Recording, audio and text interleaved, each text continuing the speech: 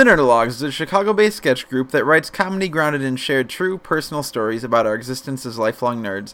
We started Your Stories to give everyone a chance to do what we do, share their own stories, and foster a more heartfelt, welcoming nerd community. Your Stories is about embracing the weird and obscure in your life and asserting your geekdom with a group that gets your references.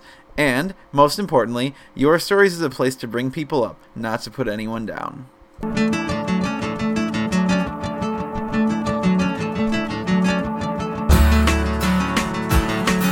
Hey everyone, my name is Eric Arnault, and this is the first part of July as the Nerdologues present Your Stories podcast. This month, our theme is indie, not to be confused with Indiana Jones, probably. And this episode, we've got some fantastic stories from voices both new and old, including Shelby Mongan, Kate Freeman, Lauren Rodriguez, Chris Geiger, Paige Penrod, and Charlie Madsen, plus, as always, songs from myself and Dwight Hassler.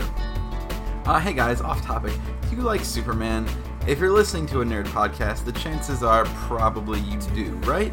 Well, the Nerdologues is teaming up with local charity Chicago Loot Drop on Sunday, July 14th to do a riff track style viewing of Richard Donner's original Superman movie.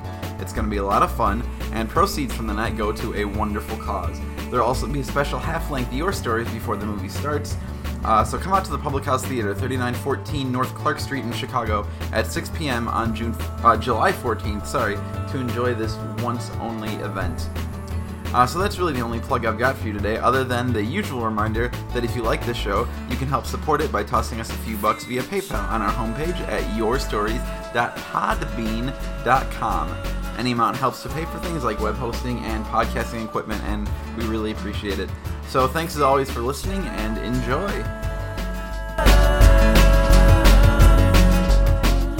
So, indie, I'm kind of an indie music guy, but the thing about the songs that we play here is that if you guys don't know what they are, it's not that fun for you.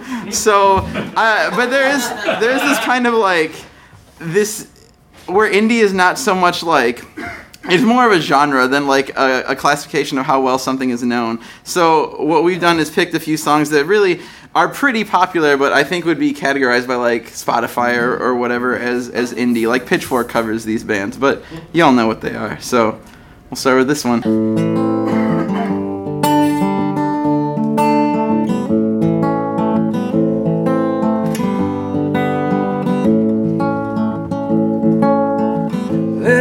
Black Submarines Operator, please put me back on the line. Told my girl I'd be back, operator, please. This is wrecking my mind.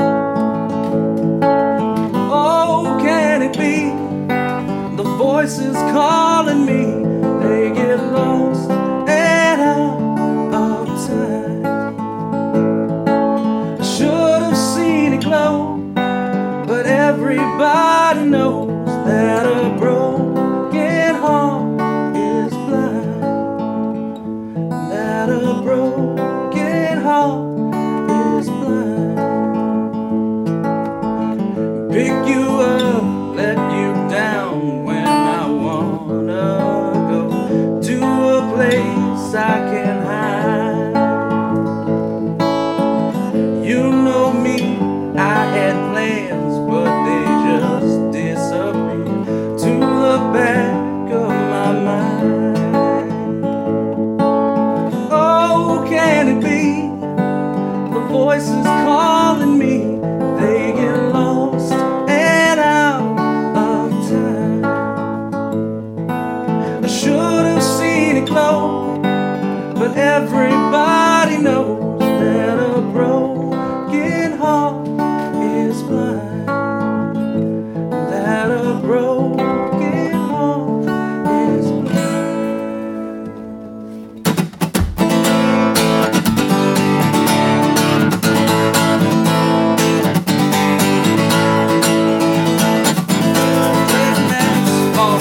Operator, please call me back when it's time.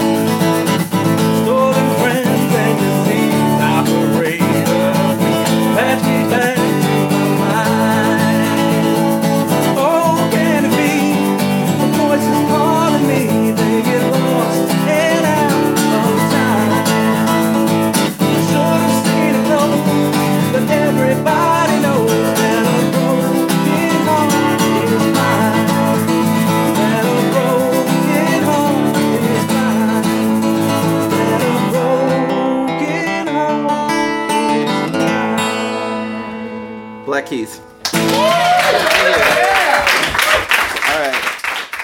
All right. So coming up next, we have someone who graduated from college today. So let's applaud that as well as her story, Miss Shelby Mongan.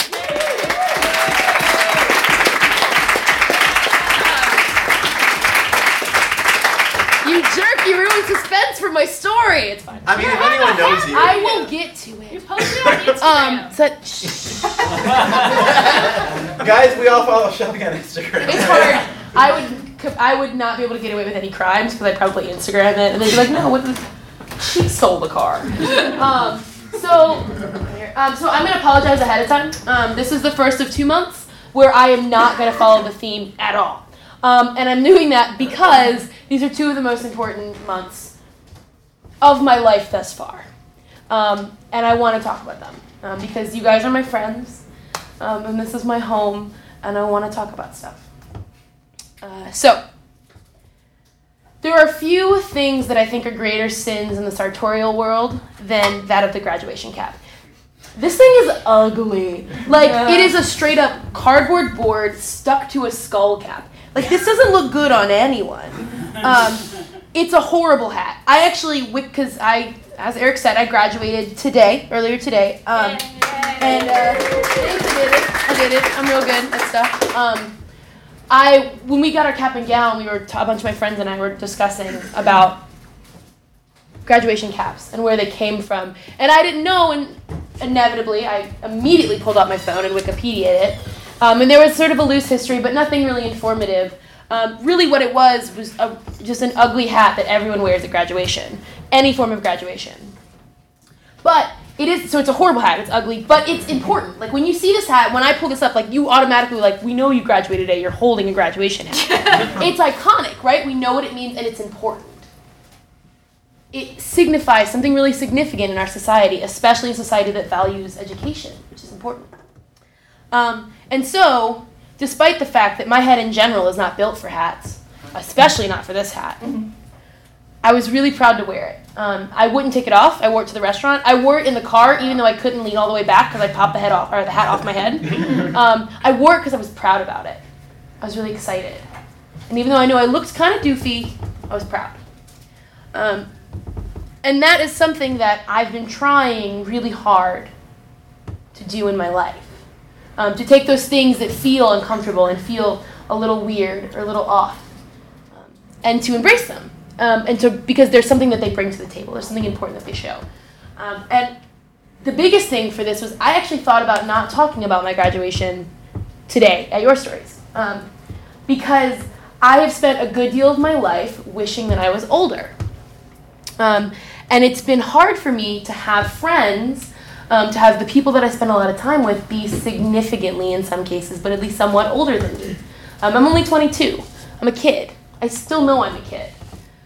And it makes it hard for me to be in situations that remind people that I'm a kid because I spend all my time trying to seem older and to seem more mature and to seem like I'm not just some undergrad student. But what I've been trying to think about and come to terms with lately is the fact that I have something important to bring here.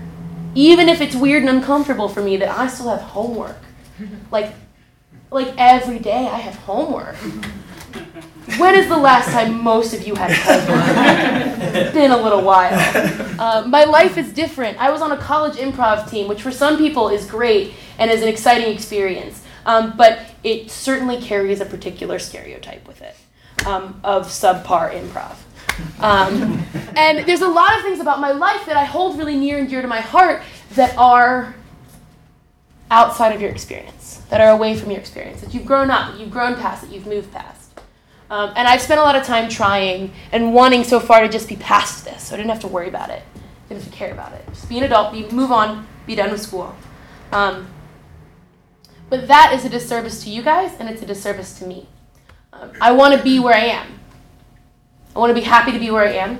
I've earned the 22 years that I've gotten thus far, and I'm going to earn the next, 70 hopefully. And so, despite my fear of coming up here and talking about graduating from college, which, by the way, was incredibly boring, and I got pretty far into Angry Birds, the Star Wars version, which is pretty good. So download that if you haven't yet. It was all for about 10 seconds of excitement. But I'm still proud. I graduated summa cum laude. I worked really hard.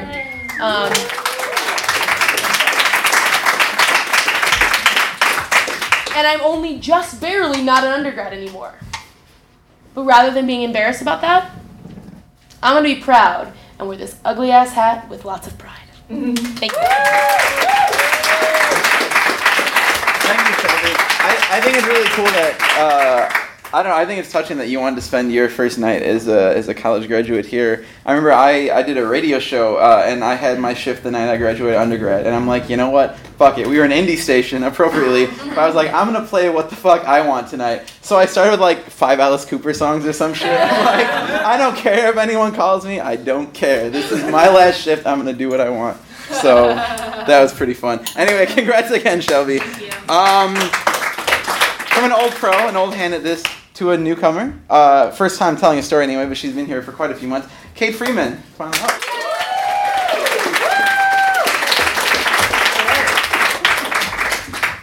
Hi, I'm Kate. Hi, Kate. I have a twin sister, mostly identical. It's one of the first things I tell people when I have a lack of conversation with someone, which happens a lot for me. She's my go-to topic, always has been. We'd go to parties in high school and I'd be like, hey, have you guys seen my sister? I'm looking for her. That was like my topic conversation. But anyway, a lot of people when I tell them I'm a twin, they get kind of excited. Different reactions occur. One thing questions I get is, what is it like?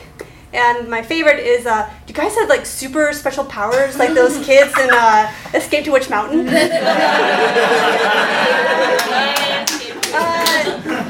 Sadly, no. We did make-believe a lot that we did have special powers, but sadly, no. I have no idea where she is right now, what she's doing. She might be driving. But that's only because I talked to her earlier today. Point is, so I have a twin, a beautiful, wonderful twin sister.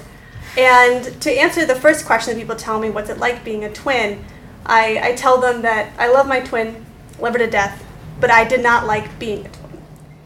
Let me start from an earlier point.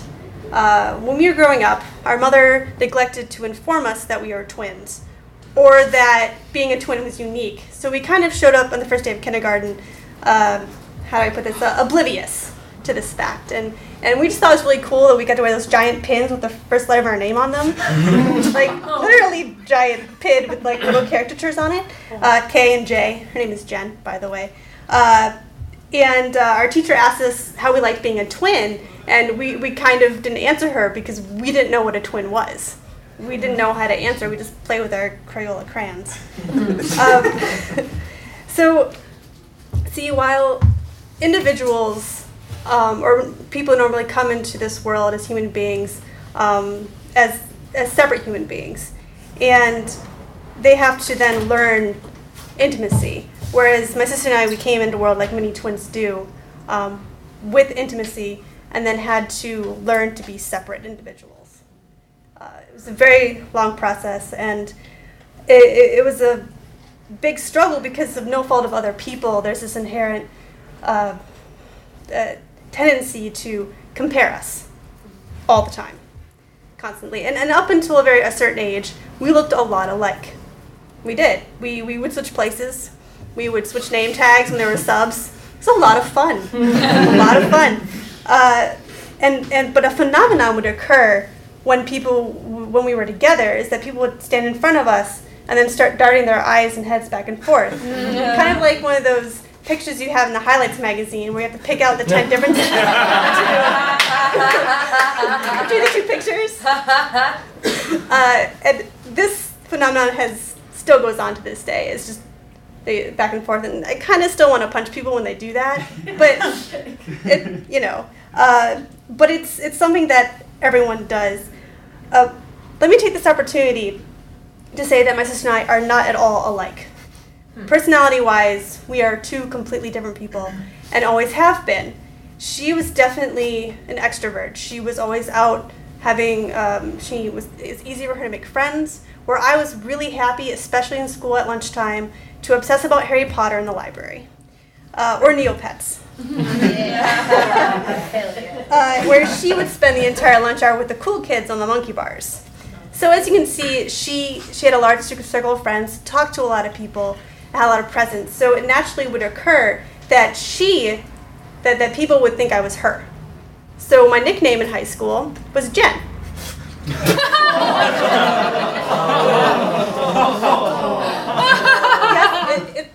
It's true, because I would get a haircut, and people like, Jen, your hair looks so great, that's fantastic. And I'm like, thank you. I felt good about myself, because, people were talking to me. And then when this happened 6 months later, the same reaction, I was like, something wrong with this. There came to a point in my life where I really wanted to be different from my sister. I tried really hard to be completely different from her. I found my own group of friends, found my own style. I kind of became a weird punk where my outfits were devoid of color, but in the end ended up looking like Kim Possible. My favorite outfit was the green pants and a black shirt.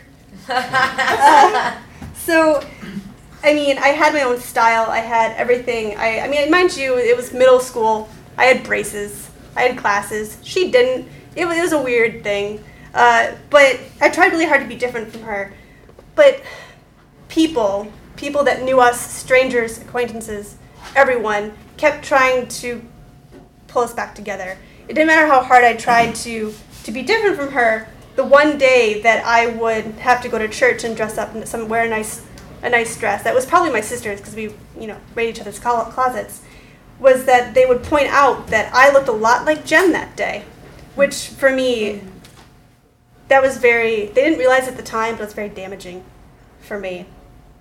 And what I didn't realize at the time is that all this comparison that really hurt me as a person, and the person that did the hurting was me myself, because I was convinced that she was prettier and better and smarter, despite all my efforts to be an independent person. However, I didn't realize, in retrospect, years later, talking to my sister, that she felt the same way. Whereas I felt that she was prettier than me, she felt that she was inadequate because she was less smart than I was. I got good grades. I was better at certain things, but we constantly compared ourselves to each other, which was not constructive for either of us. And the only way that we could find a way to find our independence was distance. Distance and time and context. I went halfway across the world to Germany. I spent a couple of years there, and we spent a lot of time apart. We didn't talk, do anything. And then when I came back, we ended up being much more alike and a lot closer than we were originally. And I think this was because I was finally on the road to knowing and loving who I was as an independent person from her. And through this journey of finding my individuality, through my dependence and quest for independence, through her, that I found out who I was, and I'm now the person sitting in front of you today.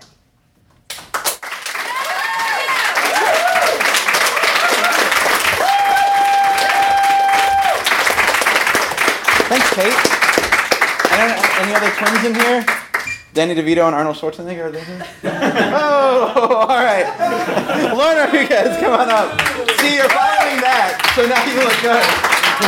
That joke got them all set for something great. Sweet. I approached this topic, I think, the same way that I approached every other topic, from the head down. And I feel like I do that a lot. So I was thinking about, what does it mean to be independent? Like true English major kind of like questions that you ask before you write an essay.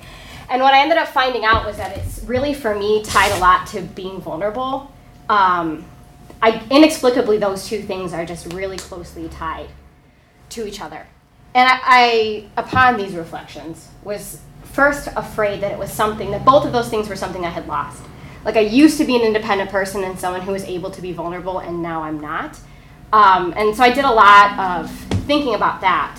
When I was in college, there's this infamous story of me going out with my roommate. And it was her 21st birthday, and she had never drank before.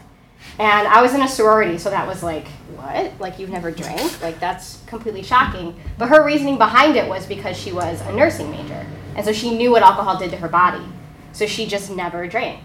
But on her 21st birthday, she was like, yes, I'm going to do this. Like, I'm going to get wasted, which always is a good start to a night when you decided that. That's going to happen. But she told me that it was my responsibility to, like, watch over her because that was always my responsibility.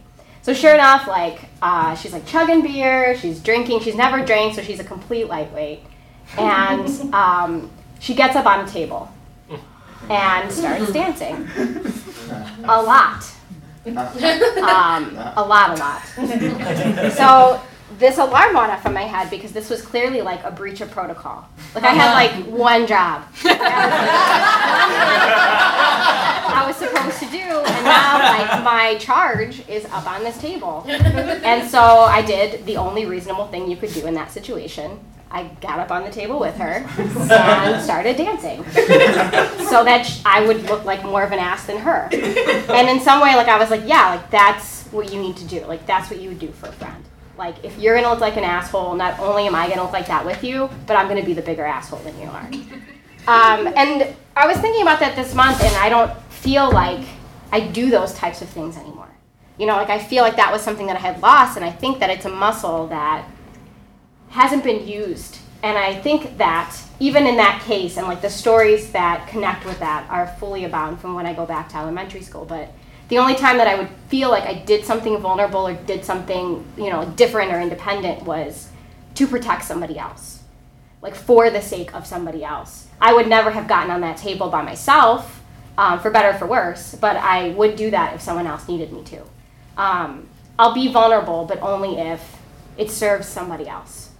So what I'd like to do today for the next 30 seconds is verbally masturbate, if you'll allow. You're welcome. You're welcome, podcast.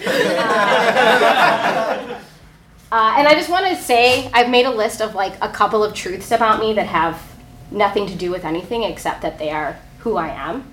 And then I'm just going to stop. It was against everything in me to not like try to tie everything together. But I think it's from that same kind of muscle of like, let me do this for you, or let me do this for somebody else. So, fuck you guys. This is for me. It's not going to make any sense. I'm not going to explain them.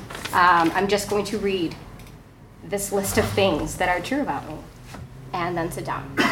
So, you're welcome. When I'm really sad, the only thing that I really want to do is watch the Disney Channel and drink wine. That's all.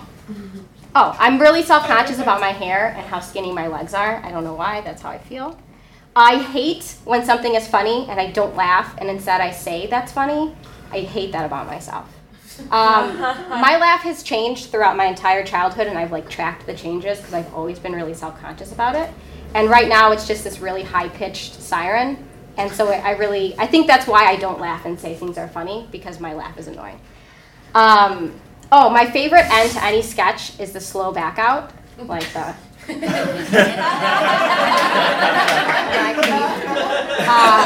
Which is a reason among many that I don't write sketches anymore, because every sketch ends.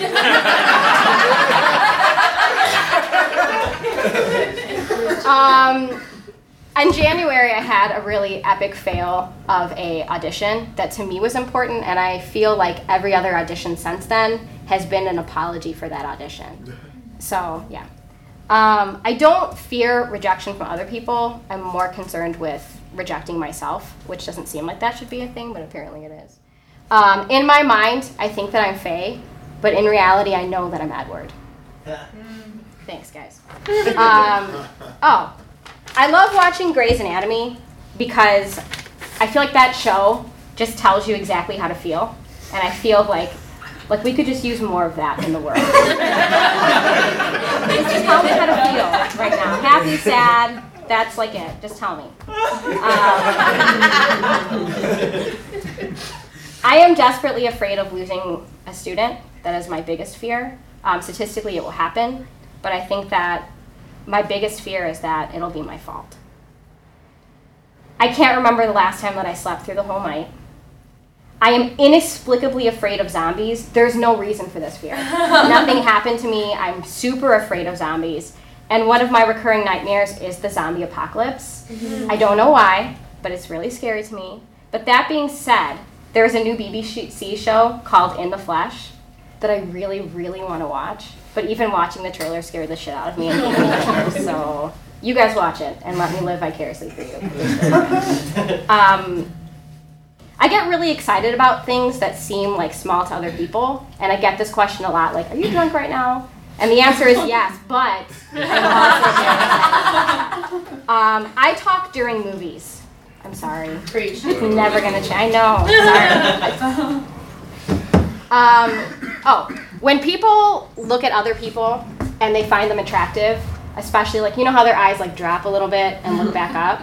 For me, if my eyes drop, I'm looking at hands. Think like hands are sexy. Don't know why, but I do. You're welcome. It makes me uncomfortable when girls tell me that they don't make friends with other girls. I don't know how to react to that because I'm a girl.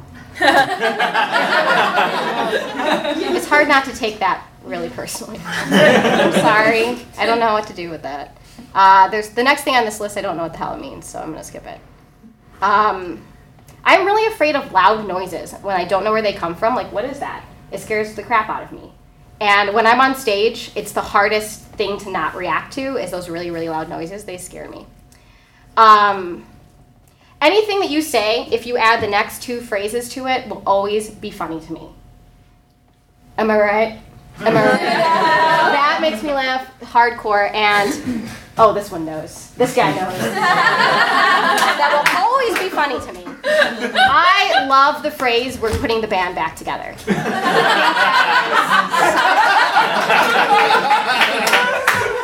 And needs to be used way more.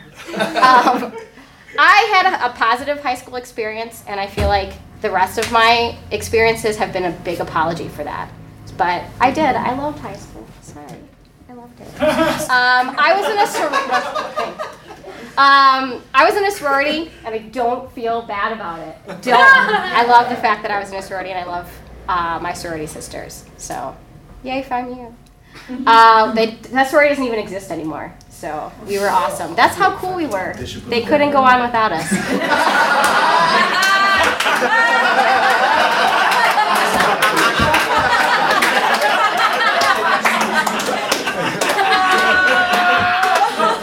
Mission complete. I ignore my phone a lot, and it's not to be against anybody, but sometimes I hate my phone. I'm afraid that I'm not funny. And my biggest dream in the whole world is to one day just spontaneously get a slow clap. Like, that's all I really want in my whole life. Not spontaneous. I know.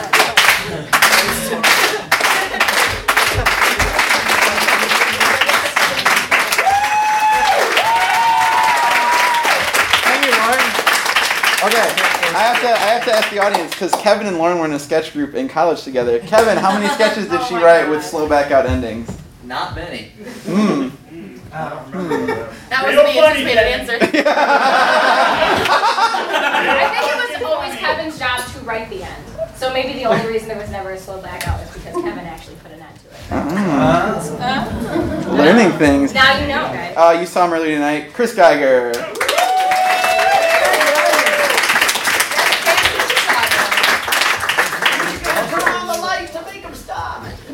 Don't worry, mine's short. I am worried. You nailed me. Cool. So in the spirit of independence, I'm going to try something a little different tonight, so bear with me. So allow me for a moment to make a bold proclamation. I'm a person, and I exist. This may seem inane to you, but maybe it's just me, but for me, this statement is a sum of years of introspection and reflection that I've had to finally settle on the point that yes, I'm a person, and yes, I exist. We take for granted this fact and trudge along our daily lives like a river current swollen with too much rain, lapping over rocks and tree limbs and bubbling over the sides. We collect things in our drift. We call them experiences and process them along the way, taking them with us for the ride until, inexplicably, we tumble over a fall and collect ourselves at the bottom in order to continue along our path laid down by those who came before us. I am a person, And yes, I exist. I exist in a myriad of ways, as a friend, as a brother, as a son, as a lover, as an asshole, as an employee, as an asset, as a liability, and as a person. A person who thinks, who feels, who loves, who hates, who betrays, who defends, and who tries every day to be better than the person he was before that day that everyone has when things changed. I am a person, and I exist. Not perhaps as you wanted to see, perhaps you saw that river and thought it too shallow. Or perhaps you saw that river and thought it too wide or too rough or too choppy. Perhaps you saw that river and thought it might flood and ruin your day, so you decided to get away. If you had stayed, you might have seen its gentle currents, or have learned about the places to drink and swing from trees. You see, my brothers and my sister and I were all independent, born into our own river currents, destined to collide with the ocean and find freedom in an island somewhere in the sea. Each one went their own destiny, although we all had the same source.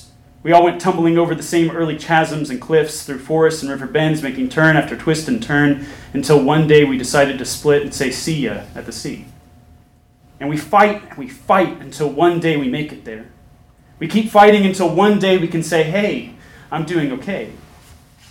And I fear sometimes that someone looks out at that fighting river and sees it's not for its calm spots and gentle currents, its places to drink and swing from trees, but rather its bends and V's, where it splits canoes on the shores before that someone can even see the turn, where they don't see the river for all it can be, but only what it used to be or where it began. Because maybe it's me, but for me, where the river ends is not at all like where it began. And although many people may play within its current, it carries along only those who choose to stay. And when my waters happen upon the island that we have claimed, the experiences I've collected wash away, and all that is left is the one thought I have, and we should all have, which is this: I am a person, and I exist.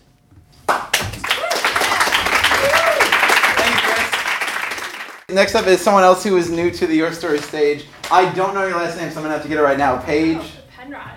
Paige Penrod, everybody.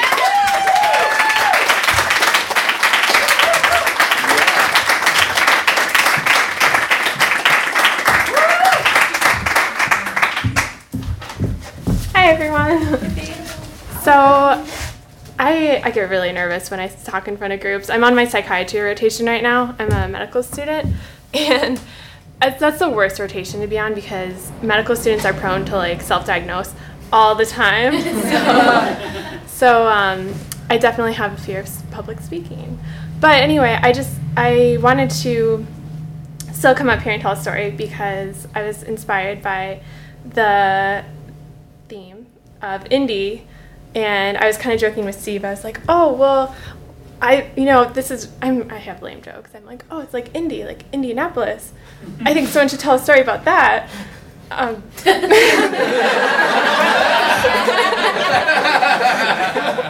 that's what I'm gonna do.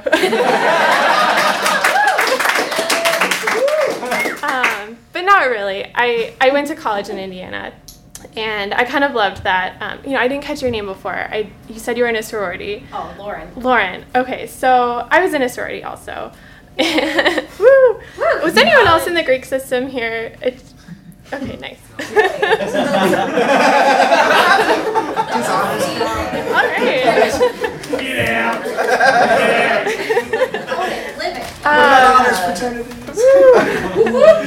So I'm not a twin, but I did follow my sister to college, and I did join the same sorority that she did, and I did have a lot of the same interests that she did, mostly because I idolized my older sisters, and my middle sister and I are super close. So it's kind of a big deal to have an older sister who's in a sorority because you're a legacy, and I got to join that sorority. And it's also the alpha chapter of the sorority, which is like also like a big deal within that sorority because it's the first one that there ever was.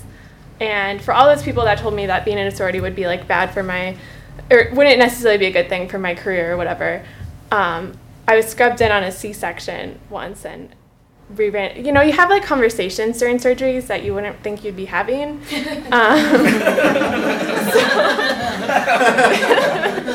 And moreover, in C-sections, the patient is awake, so they can actually hear what you're talking about. But anyway, we found out we were in the same sorority, and we had this like bond, and it was really good for my career somehow.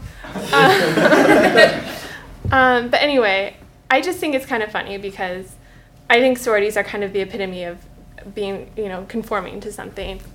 It's kind of like Mean Girls, where it's like, in some ways, where it's like we wear pink on Tuesdays. It's like, oh, we all wear our letters on Wednesdays, and we all have to wear this to chapter on this day. And I don't know what the two other people's experiences were, but it was not like party central. Like, it was like we were the top sorority. Like, we were the alpha chapter. We had the strictest rules. We lived in these like bunk bed. Like, we slept in this like room of 50 bunk beds. It was like an orphanage. I'm not kidding. And like, it was 50 degrees, and we had to assign the second years to like go in and like wake people up at their designated times. And you couldn't have boys over after 2 a.m. And it was not a big drinking scene. But anyway, long story short, this is kind of a rambling story here, but it's just funny looking back because of all the things I did in college and before that, and wanting to be in med school and being all very focused on that, and kind of going into this group of people who could just tell me what to wear and tell me where to be and tell me which fraternity we're going to hang out with at whatever night, and it just made life a lot easier. And coming out of that and living in a city and being my own person, it's a lot different to have someone not telling you what to do and where to be. And anyway, long story short, I also am still happy that I did it, but and it's fun to come across people who I share that bond with, I guess. But it's cool to be independent as well. All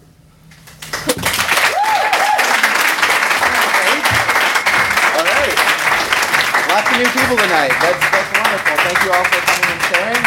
We are going to close out the night with someone who's been doing this a while, and his stories are always super sweet. Charlie Madsen.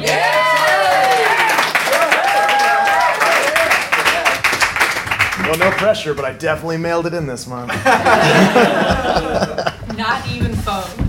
Mail. Oh yeah, it should be here on Monday. Shit. Alright. So what is the biggest complaint about movies nowadays? Everything's a sequel or a comic book. Nothing's original anymore.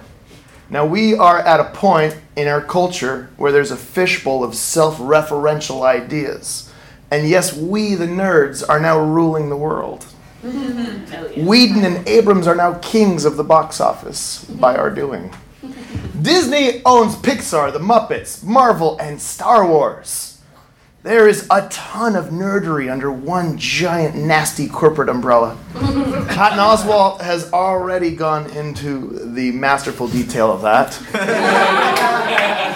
I cannot match that. But there's a certain fear where all of these amazing, important concepts are now being manipulated by this overarching corporate nerd factory.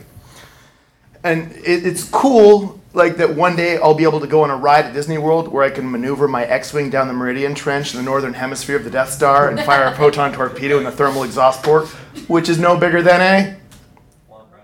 Thank you, Juan.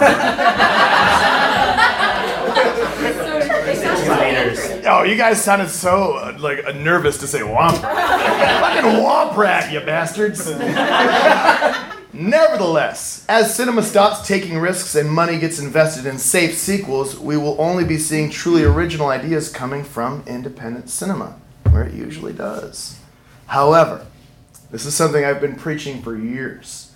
There was a time in cinema when great ideas and studios converged, where the brilliant original concepts of an independent filmmaker smushed into the badass budget of a major studio film. Was it the 30s? No. Was it the Arturo movement of the 1970s? Yeah, a little bit, but that's not what I'm talking about. I'm talking about 1999. Yeah.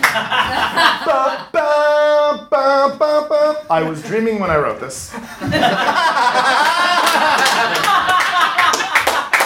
So forgive me if I go astray. But when I woke up this morning, could have sworn it was Judgment Day. 8mm, 10 Things I Hate About You, The 13th Warrior, 200 Cigarettes, American Beauty, American Pie, Analyze This, Any Given Sunday, Austin Powers 2, The Spy Who Shagged Me, The Boondock Saints, Bringing Out the Dead, Cider House Rules, Deep Blue Sea, Detroit Rock City. Yes! While there are reboots, retellings, sequels, spin-offs, there are also some of the most memorable movies that have stuck with our generation.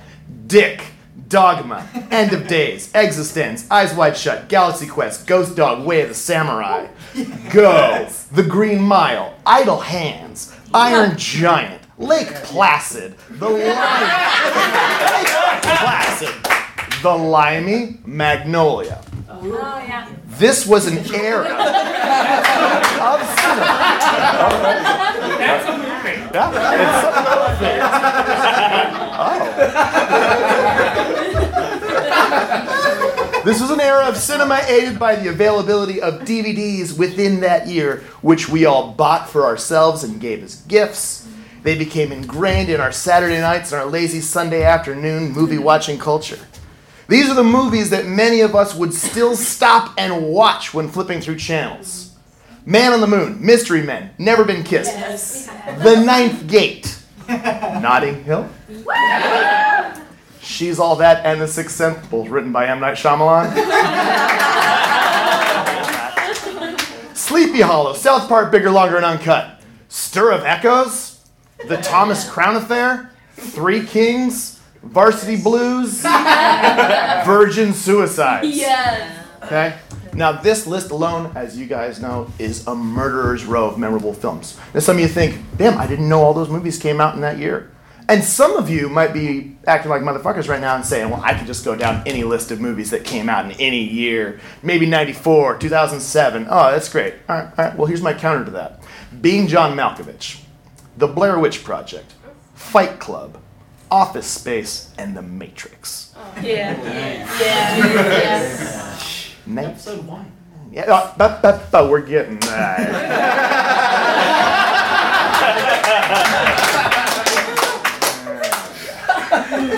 Those are the big ones. These are the game changers. These are the movies that each had the potential to spin out into their own worlds and inspire a new generation of idea makers. But alas, the money well dried up. There were too many flops. 9/11, I'm sure it did something to it. I don't know. Now, 9/11, am I right, guys? Terrorists are pretty much winning. Now, great ideas. I won't go back to that well. Now, great ideas have to thrive in a lower than low budgets and independent scene. It has to go back to the way it was. And studios are in the business of making their money back, and they won't be making the same risk they did 14 years ago, which is why we'll be getting more movies like these last two pieces of crap that came out in '99. Episode 1, The Phantom Menace, and Wild Wild West.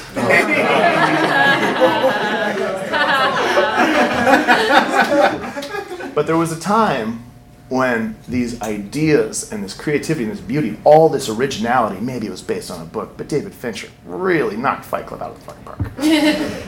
It was this amazing year of film, and it just happened, and I don't think we celebrated enough.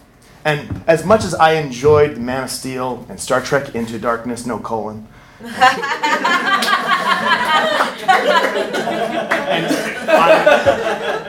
Iron Man 3, I long for the impressive originality of '99 when the nerds were writing the movies with a new brilliance instead of being pandered to so they can take our lunch money. 2000 party over, oops, not a time. So tonight I'm gonna party like it's 1999. Thank you. Charlie, you should have had us learn that song. Although, if I'm sure Dwight, you don't like Prince, is that right? Well, I never said that. Dwight. Dwight, you don't like Prince, isn't that right? I've never said I didn't like. I swear you I'm not said. a huge fan of his. Same thing. I don't. Charlie, will you do me a favor real quick and read the line again? How exactly did you characterize the Walt Disney Company in your piece? I'm just curious. I don't actively dislike Prince. Uh-huh. I'm just saying. It doesn't matter. umbrella nerdery. Overarching corporate nerd factory. There was a line I think before that, something that sounded a little more sinister. Don't you? I riffed on that. I didn't write that. Okay, I'm just spitballing, but I wonder, like Chris Geiger, do you think there's anything to that idea that the Disney Corporation is evil somehow? Anyway. Disney Corporation is a completely altruistic organization. Stick around for Nerdalog Season 2 in the fall, guys. Well, no, this band just reunited because they just played a show in Michigan, I think, like last week. So some people know who that is already. They're coming here later. They're coming here, I think, for Lala or something. They'll be here.